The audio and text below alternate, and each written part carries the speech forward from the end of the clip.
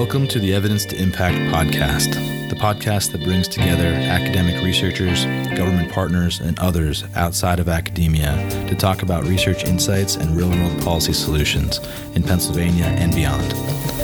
I'm Michael Donovan, the Director of Policy and Outreach at Penn State's Administrative Data Accelerator. In this episode, I'll be talking with Dr. Glenn Sterner, Assistant Professor of Criminal Justice at Penn State Abington, as well as Mr. Steve Forzato, Deputy Chief of Statewide Drug Initiatives in the Pennsylvania Office of the Attorney General. Thank you both so much for joining me today to talk about some very, very important topics. If I could, just for our listening audience, have you kind of give yourselves a little introduction and some of your background.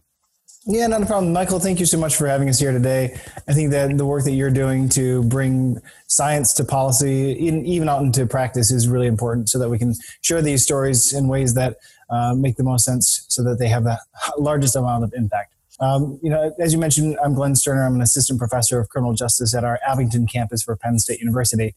And most of my work and focus is on essentially the networks of illicit behavior. So what I do is I help to understand things like human sex trafficking, drug trafficking, but also some of the more social science related issues attached to things like stigma, as well as people getting access to illicit substances. So my work is really varied around the criminal justice realm, but really has these huge policy implications around substance use disorders, as well as how people are getting access to these substances.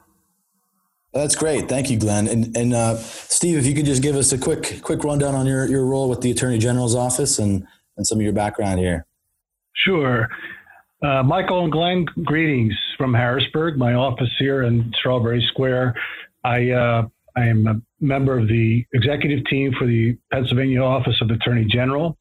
The Attorney General, Josh Shapiro, created a position really based upon the evidence that the drug overdose issue was becoming an epidemic. And that position is Deputy Chief of Statewide Drug Initiatives. And my role is to try to come up with new initiatives based on research, what we need to do differently in law enforcement. You see, I graduated from Penn State University in 1986, and my dream job after graduating was to become a Montgomery County detective, to work for the district attorney in southeastern Pennsylvania, Montgomery County. And I was 21 years old. I wanted to be an undercover detective and have an adventurous career. And eventually that's exactly what I got. And so I spent 31 years in Montgomery County working undercover narcotics, had my hand in some other types of cases as well, but pretty much my entire career was centered on the drug issues plaguing that county. So I expanded my jurisdiction quite a bit. Now, as a statewide deputy chief for the AG's office, I now oversee 67 counties instead of just the one. And I really do get a good idea of sort of the pulse of drug enforcement and the trends that are occurring within drug overdoses and the drug crisis facing us today. Excellent. Well, thank you so much. And thank you for your service as well. A remarkable career you've had. I want to talk today about, there's so many topics that kind of, can permeate throughout the opioid discussion. But Pennsylvania is remarkably hard hit by this, ravaging epidemic. I want to talk today, lift up some of Glenn's previous work, in particular around the issue of stigma and substance abuse and opioid use disorder. So, Glenn, do you want to just give us a rundown on Share Your Opioid Story and how that the genesis of that remarkable project? Yeah, I'm happy to talk about that. Share Your Opioid Story is an initiative that's led by Penn State out of my office here at Penn State Abington. And the whole point of this is to help us to reduce some of the stigma around substance use disorders more broadly, but really specifically opioid use disorder. And so the whole reason that we started this was because of a conversation that I had with a mom of a Penn State alum who is really heavy into his opioid use disorder. This person got involved in the criminal justice system, I believe is now still incarcerated, and this mom really didn't know who to talk to about this. She couldn't talk to about it with her family because she was feeling discrimination there.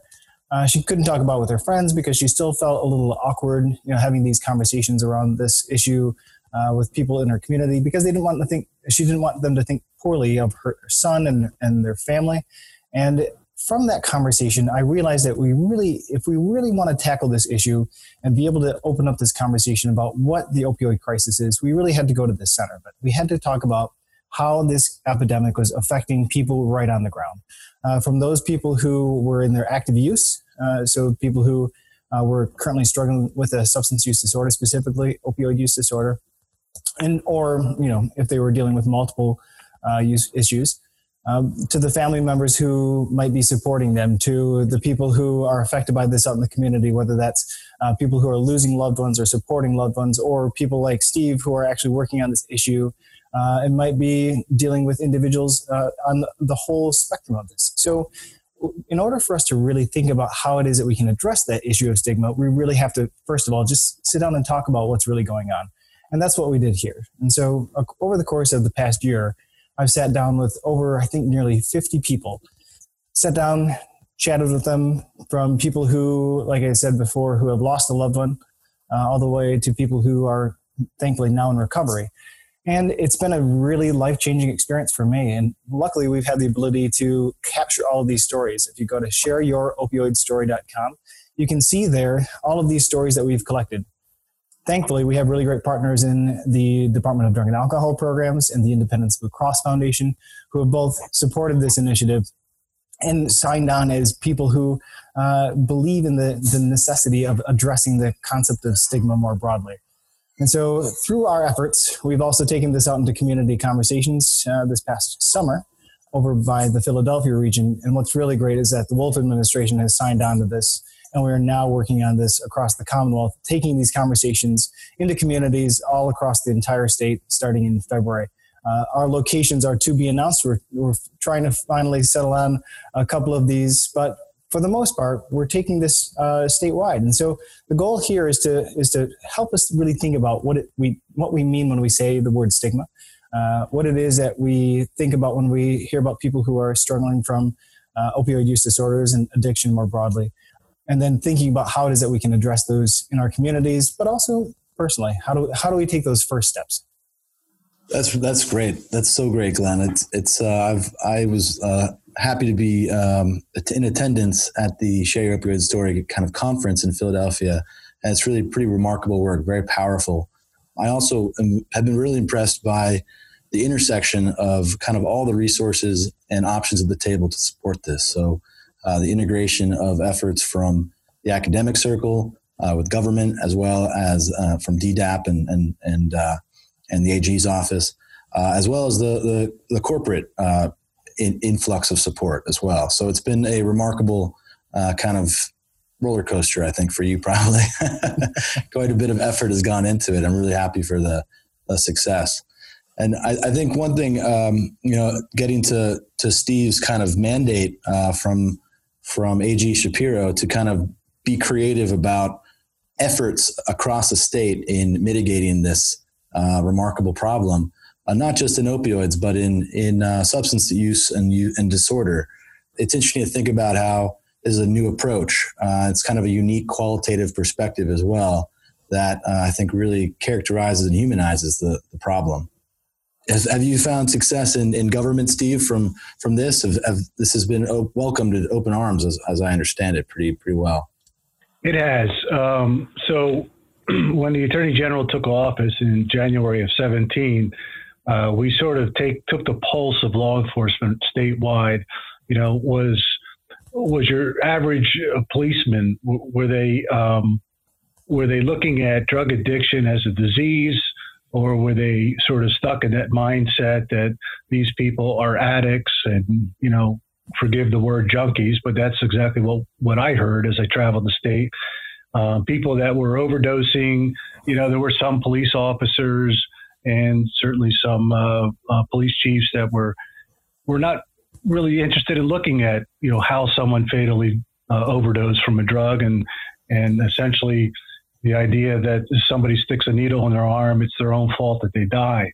And so clearly that's something, we need to change sort of that stigma about people that suffer from substance use disorder, opioid use disorder. And so we took the pulse. I'll keep private, sort of our private feelings about it, but we knew that there was work that had to be done, Glenn and Michael, to sort of convince law enforcement that by not looking at addiction as a disease, we collectively were not going to get to where we want to be. The number that all law enforcement and all public health, all government will be looked at, and judged on is the number of fatal drug overdoses.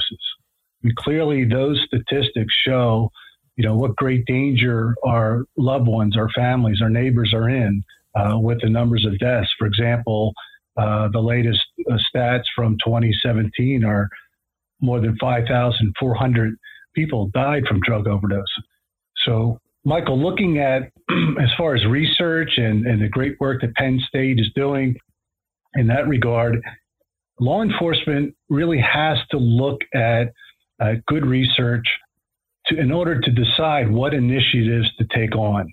And so, for example, of the 5,400 drug overdoses last year in Pennsylvania, more than 2/3 of them are from opioids in one fashion or another. In other words, fentanyl, the synthetic fentanyl from China, from Mexico, the heroin, which is mainly sourced out of Mexico, and then the prescription opioids, the pills.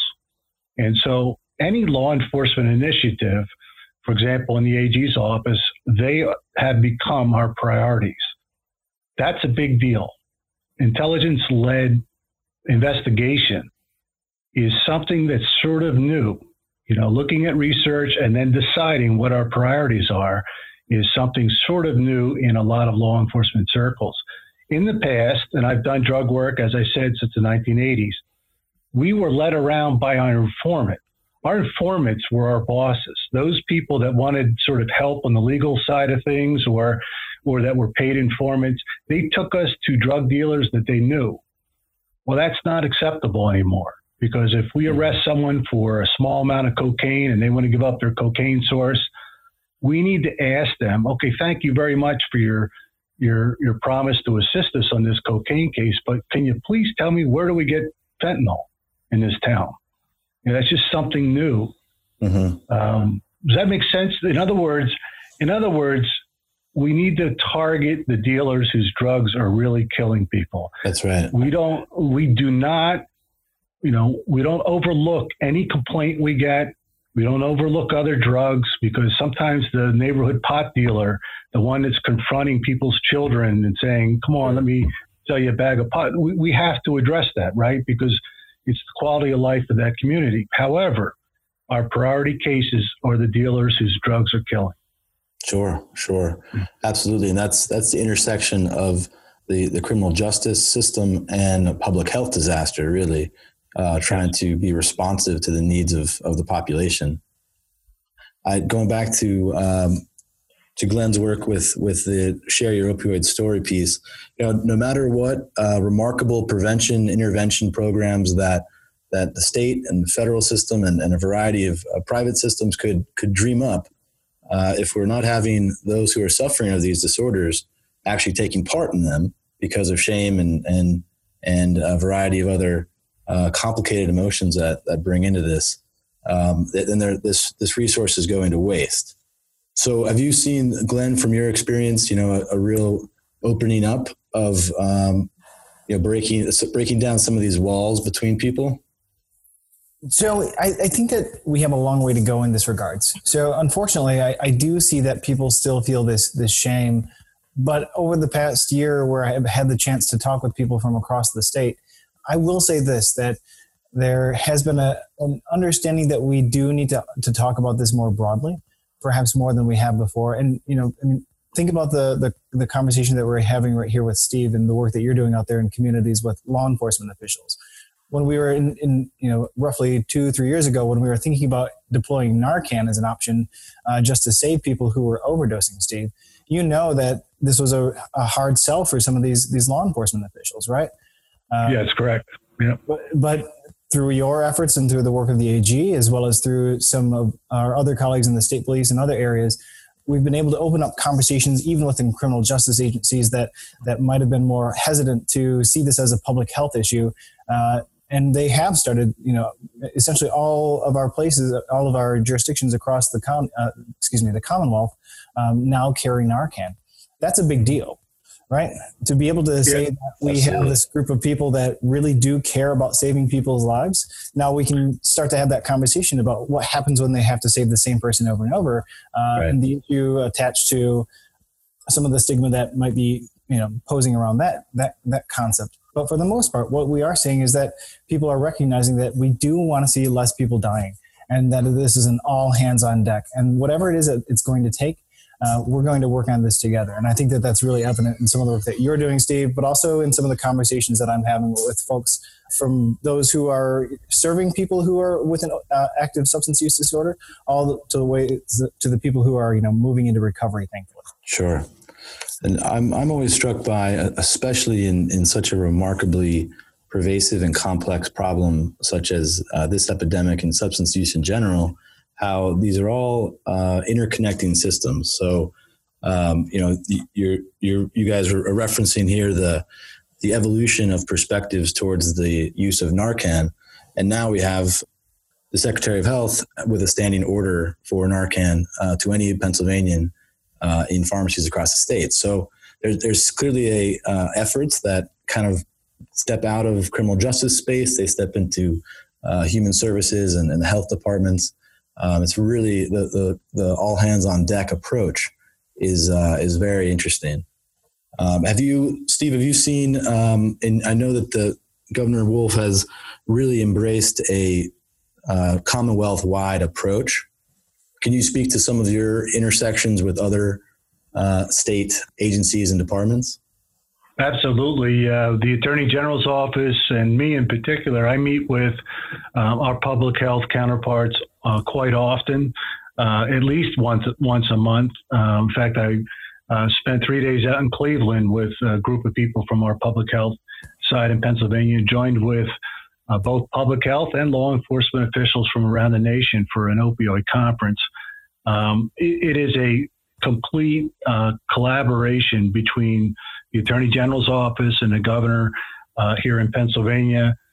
We represent sort of the law enforcement side of things, but we sit at the table with public health people. We talk about naloxone. We talk about medication-assisted treatment. All of these things that are designed to certainly reduce the fatal drug overdoses, but also get people into treatment and recovery. So, Pennsylvania is fortunate in that regard. Nobody's fighting, Glenn. Everybody's getting along. We encourage one another to sort of go out and try new initiatives. We talk about things like the cause of this entire crisis, right? The opioid addiction, and that would be the pharmaceutical medicines, the opioids that people were prescribed, that for chronic pain. And so when we talk about those things, we decided to really put an emphasis on diversion. We just felt like there was a huge amount of overprescribing nationally and certainly in Pennsylvania. So we put greater law enforcement efforts on diversion because, again, it made sense. The research showed people were getting addicted using heroin and fentanyl, for example, because of their exposure to opioid prescription drugs. And so, everything, Penn State should be very happy. Everything in law enforcement that's progressive is really based on research and studies. And certainly we could talk about evidence-based initiatives. We want to make sure we study what we do to make sure it's reaching the goals that we want. So it's very important. Mm-hmm. I really, one thing that very much excites me, and I know it excites Glenn as well, is how we can better utilize the academic community, social science and data-driven approaches to really support practitioners like yourself and government writ large. It's really remarkable to see partners with this experimental mindset where they're willing to take some risks on approaches that may be not the standard in their field. So I think seeing this evolution of mindsets has been really, really impressive. And I think the criminal justice system has been doing a very good job with that. Of course, the criminal justice system in Pennsylvania, just like in many states, is quite fractured, and we have lots of players. And again, as you mentioned, hopefully everyone's playing nice in the sandbox. But I wanted to kind of talk about that, how to lift up, better utilize social science and some of the social science metrics and data that Glenn uses in much of his work in criminology and sociology to better support government missions. This Share Your Opioid Story is kind of a unique approach here in that it's effectively kind of humanizing qualitative case studies here. But I don't know, Glenn, if you want to talk a little bit more about what interesting data sets there are across the state that has some potential for opening up some doors here. Yeah, well, so I think that there's lots of different opportunities here, and Steve's been really incredible as a partner in all of this, because he essentially has an open door policy for the work that we're trying to conduct with him. And it's been really nice to see that that the AG's office is so willing to say, hey, look, let's come in here, let's work on these innovative projects, but also let's make sure that we are evaluating them so that we're not just doing things to do things, right? And so they've taken a really excellent approach to that aspect as well. There's lots of different data, from the researcher perspective that has the potential for influencing policy decision-making processes. One of the key data sets that I think is really important is, I've mentioned this before, but where naloxone is being administered, the Pennsylvania State Police has just now pulled together a more comprehensive system for allowing us to understand where this is being deployed. We now have, I believe it's through the Pennsylvania Department of Drug and Alcohol Programs and the Department of Health. They have dashboards now that are available for us to make get us better access, I should say, to key data sets that will allow us to combine some of the law enforcement data all the way to some of the public health data. And so when we start to be able to understand the confluence of these data sets and where it is that we are seeing, whether that is arrest patterns or distribution of naloxone patterns or a whole host of different patterning, we can then start to understand where we need to deploy resources more appropriately. And that's a lot of what we're trying to do. So let's evaluate some of the practices that we're doing, making sure that the programs that we're developing as well as implementing in our communities are actually having an impact, utilizing some of these administrative data sets. But also, let's take a look at just the data itself and find ways that we can potentially develop more programs that might be more effective at addressing some of these key conceptual issues of both public health as well as crime and issues of criminology. That's great to hear. Yeah, it's there really is remarkable wealth of data out there. It's really trying to connect the dots to showcase what is valuable and what's usable really for government approaches. Yeah. One thing, Glenn, I know that we've talked about this before, but one thing that's really crucial about the intersection of government and academic efforts in a lot of different issue areas and domains is a discussion of the timeline. So, often, and I'm sure Steve can account to this, in my almost decade in federal government service, we needed information yesterday. Mm-hmm. And the timeline is often very, very short and compressed and reactive. It's not always the opportunity to craft research questions and plan in advance. So, Glenn and Steve, your opinions on that. I want to see how we can brainstorm efforts to really bring ourselves closer to the same timeline. I agree. These we need to be very nimble in law enforcement, and we need to know what the trends are, what the best policies, best practices are. And because, as you know, Michael, from your time in the federal government, steering that big ship, it takes time and effort to turn it in a new direction. And it's the data, the research that gives us sort of the power to change the way we're doing things. In the old days, we just tackled every drug problem by increasing the numbers of arrests.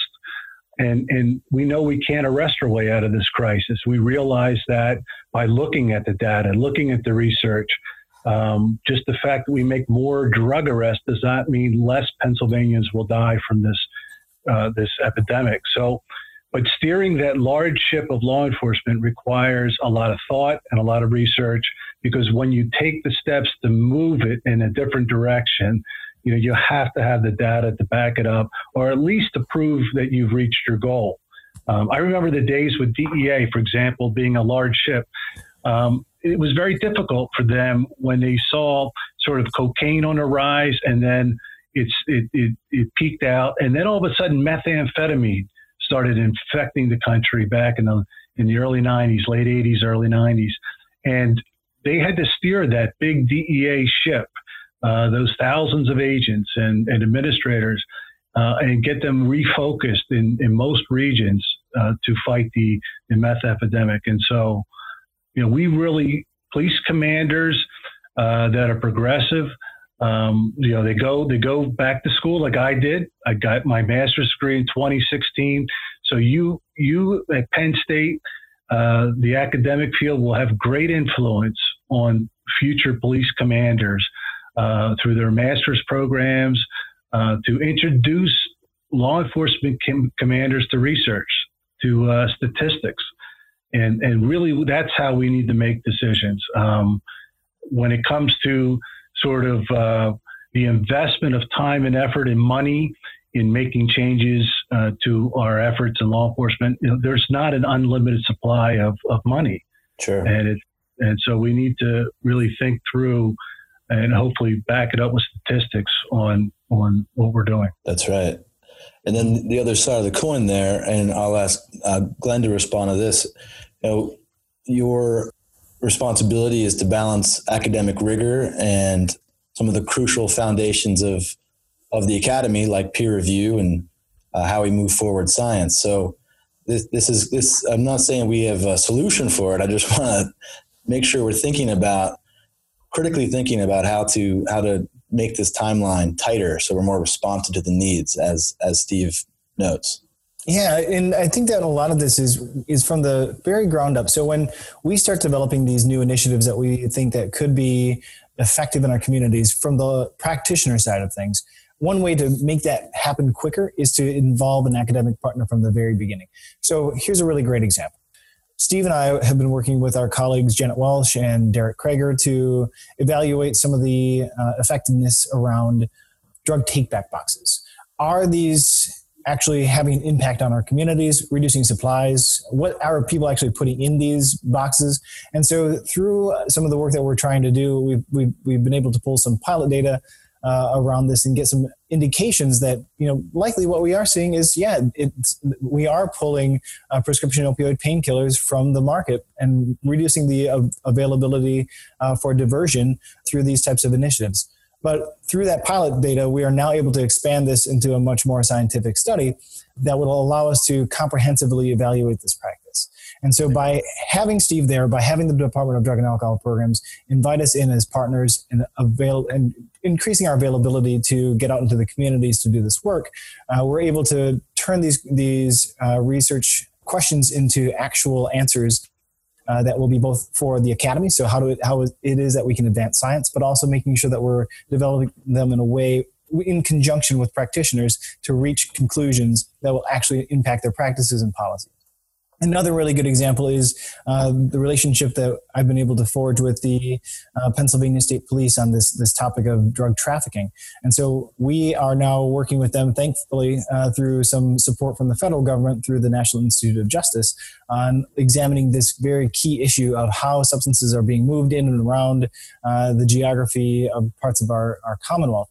But from that initial conversation, we've now been able to develop something that is more practitioner oriented. So it's not just for science, not just for answering a question, but how is it that we can take what we're learning from that project and turn it into something that is going to actually impact Pennsylvanians?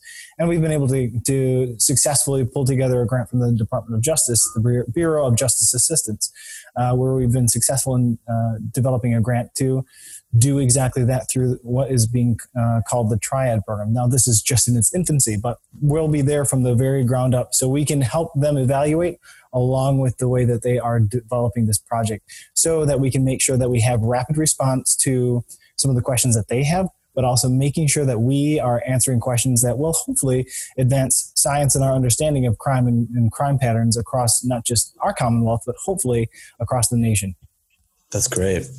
Yeah, I think it really showcases the, with close cooperation and from, ground floor entrance to some of these discussions, there's a way to co-incentivize practitioners and academics in a way that their goals align, right? So science is being moved forward at the same time being responsive to the needs of practitioners and government.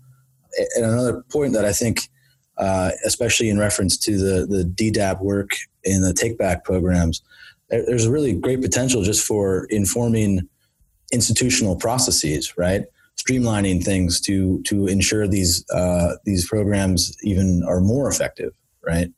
So there's a remarkable amount of value to having an external Correct. evaluator.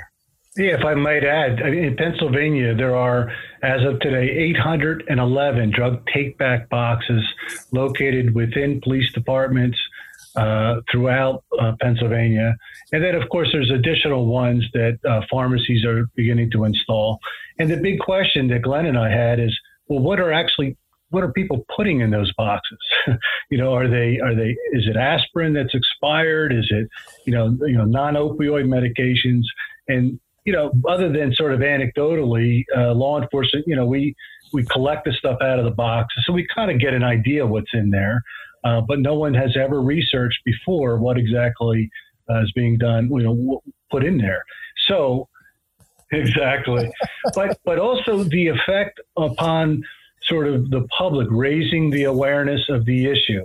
And I think there's some impact in that, letting, when a local police department that had very little contact with its community other than making arrests or traffic violations, when they have a box installed in their police department and the public comes in because they keep putting out on their Facebook and letting the local media know, hey, we have this box, we care about the problem.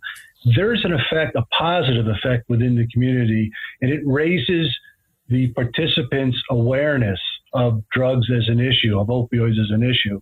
And so it would be interesting to study, where did that go? Did they learn more about drug addiction because police have, put these boxes in their police departments? It's just, to me, it's a fascinating new initiative. It's taken years to get these boxes in, but somebody needed to study it because it's a great effort to get policy for this, to make sure the boxes are secure, the cleaning the boxes out and getting those drugs destroyed. That's a whole labor-intensive process. And so Glenn's research is very, very important. Police chiefs across our state will look at this research and determine themselves, is this a valuable program? Right. And to ensure that the, years of effort put into deploying such a program are really maximizing the utilization, right? Correct. That's right. Mm-hmm. Okay. Well, with that, I'd like to kind of bring this episode to a close. Thank you both so much for your remarkable insights. I wanted to give you both the opportunity to provide any closing thoughts and, and any perspectives on kind of really leveraging social science to support criminal justice mission. Yeah, I'm happy to start this off. We've talked a lot about these different projects that we're all engaged in, whether that's the Share Your Opioid Story initiative around addressing stigma, to looking at some of the research around drug take-back box initiatives. All of these we see these as separate initiatives, but really they're incredibly interrelated. Stigma has an effect on if people are going to actually drop these substances off at these events, right? You don't want to be seen as somebody who might be a pill pusher. or somebody who's even taking opioids at this point, because there's a negative stigma around people who are even prescribed these substances. And so how is it that we can utilize these various projects to ensure that we are maximizing our impact? And I think that, thankfully, we have incredible partners in the Attorney General's office, but also in the state police, across other areas in our criminal justice realm, that we have the ability to take what's going on in these individual projects, think about how it is that can actually impact policy and programmatic development, as well as implementation, and then taking that and making sure that we are evaluating and researching in that so that we can address it and start that cycle over again to either implement change, implement something different, or develop an opportunity to expand. And so the more that we connect from the research side of things to the practical application to the policy side of things, we can actually make a huge difference in our communities across the Commonwealth, but also making sure that we're going right down to the actual individual who's affected by this epidemic currently, but also any emerging threats that might occur in the future. That's great. Thank you. Steve, any closing thoughts here? Sure. I'd like to share some of my insights, perhaps where our academic friends and colleagues want to know, what is law enforcement thinking about doing? What are we thinking about investing our time and efforts in? Because I think that will help you and your colleagues, your students, learn about what research we want and we need. And so as stigma gets reduced around the United States and certainly in Pennsylvania, not only among those that are suffering from addiction, but also their family members, the public, and law enforcement. Law enforcement has a greater interest in getting people into treatment. It's a lot better if somebody can get in recovery and not be using illegal drugs. It's a lot better for public safety. Our burglaries will be reduced, our car thefts, our thefts out of vehicles, retail thefts, all those crimes attributed to drug, sort of the addiction, the need for the opioids, we can reduce them. So as far as research, law enforcement assisted diversion is a very important model that we are trying in the Attorney General's office to support throughout all of our police agencies. And so having police introduce people into treatment is something that we think is a positive thing, and we want that studied. We want to see how treatment is going and see what are the best treatment models, because when we refer someone to treatment, we want to make sure it works, that it has a good payback for all the time and effort that we have and we take in putting people and getting people into treatment. I really enjoy the research surrounding drug courts and the other alternative diversionary courts. Those are important things that we study at the command level to make sure things are working as we hoped. Additionally, there's some great stuff going out there with taking a look at each and every unfortunate fatal drug overdose and finding out were there opportunities missed, not only just by the person himself or herself, but perhaps by family, by local government, by police, by the courts, by jails and prisons. Were there opportunities, were there intersections between that person who eventually overdosed fatally and public health or government? And so these fatal overdose reviews is something that we find very interesting, because it's the places that do this, they learn which services could have been rendered a little bit better. And so those are sort of things that, as someone who really appreciates research, we hope that people dig into these type of initiatives that law enforcement is thinking about. Well, gentlemen, thank you so much. I want to again thank my guest, Dr. Glenn Sterner, Assistant Professor of Criminal Justice at the Penn State Abington campus, and Steve Forsato, Deputy Chief of Statewide Drug Initiatives, Pennsylvania Office of the Attorney General. Again, I'm your host, Michael Donovan, the Director of Policy and Outreach at Penn State's Administrative Data Accelerator and the Associate Director at the Evidence to Impact Collaborative. And this has been another episode of the Evidence to Impact podcast. Thanks for listening.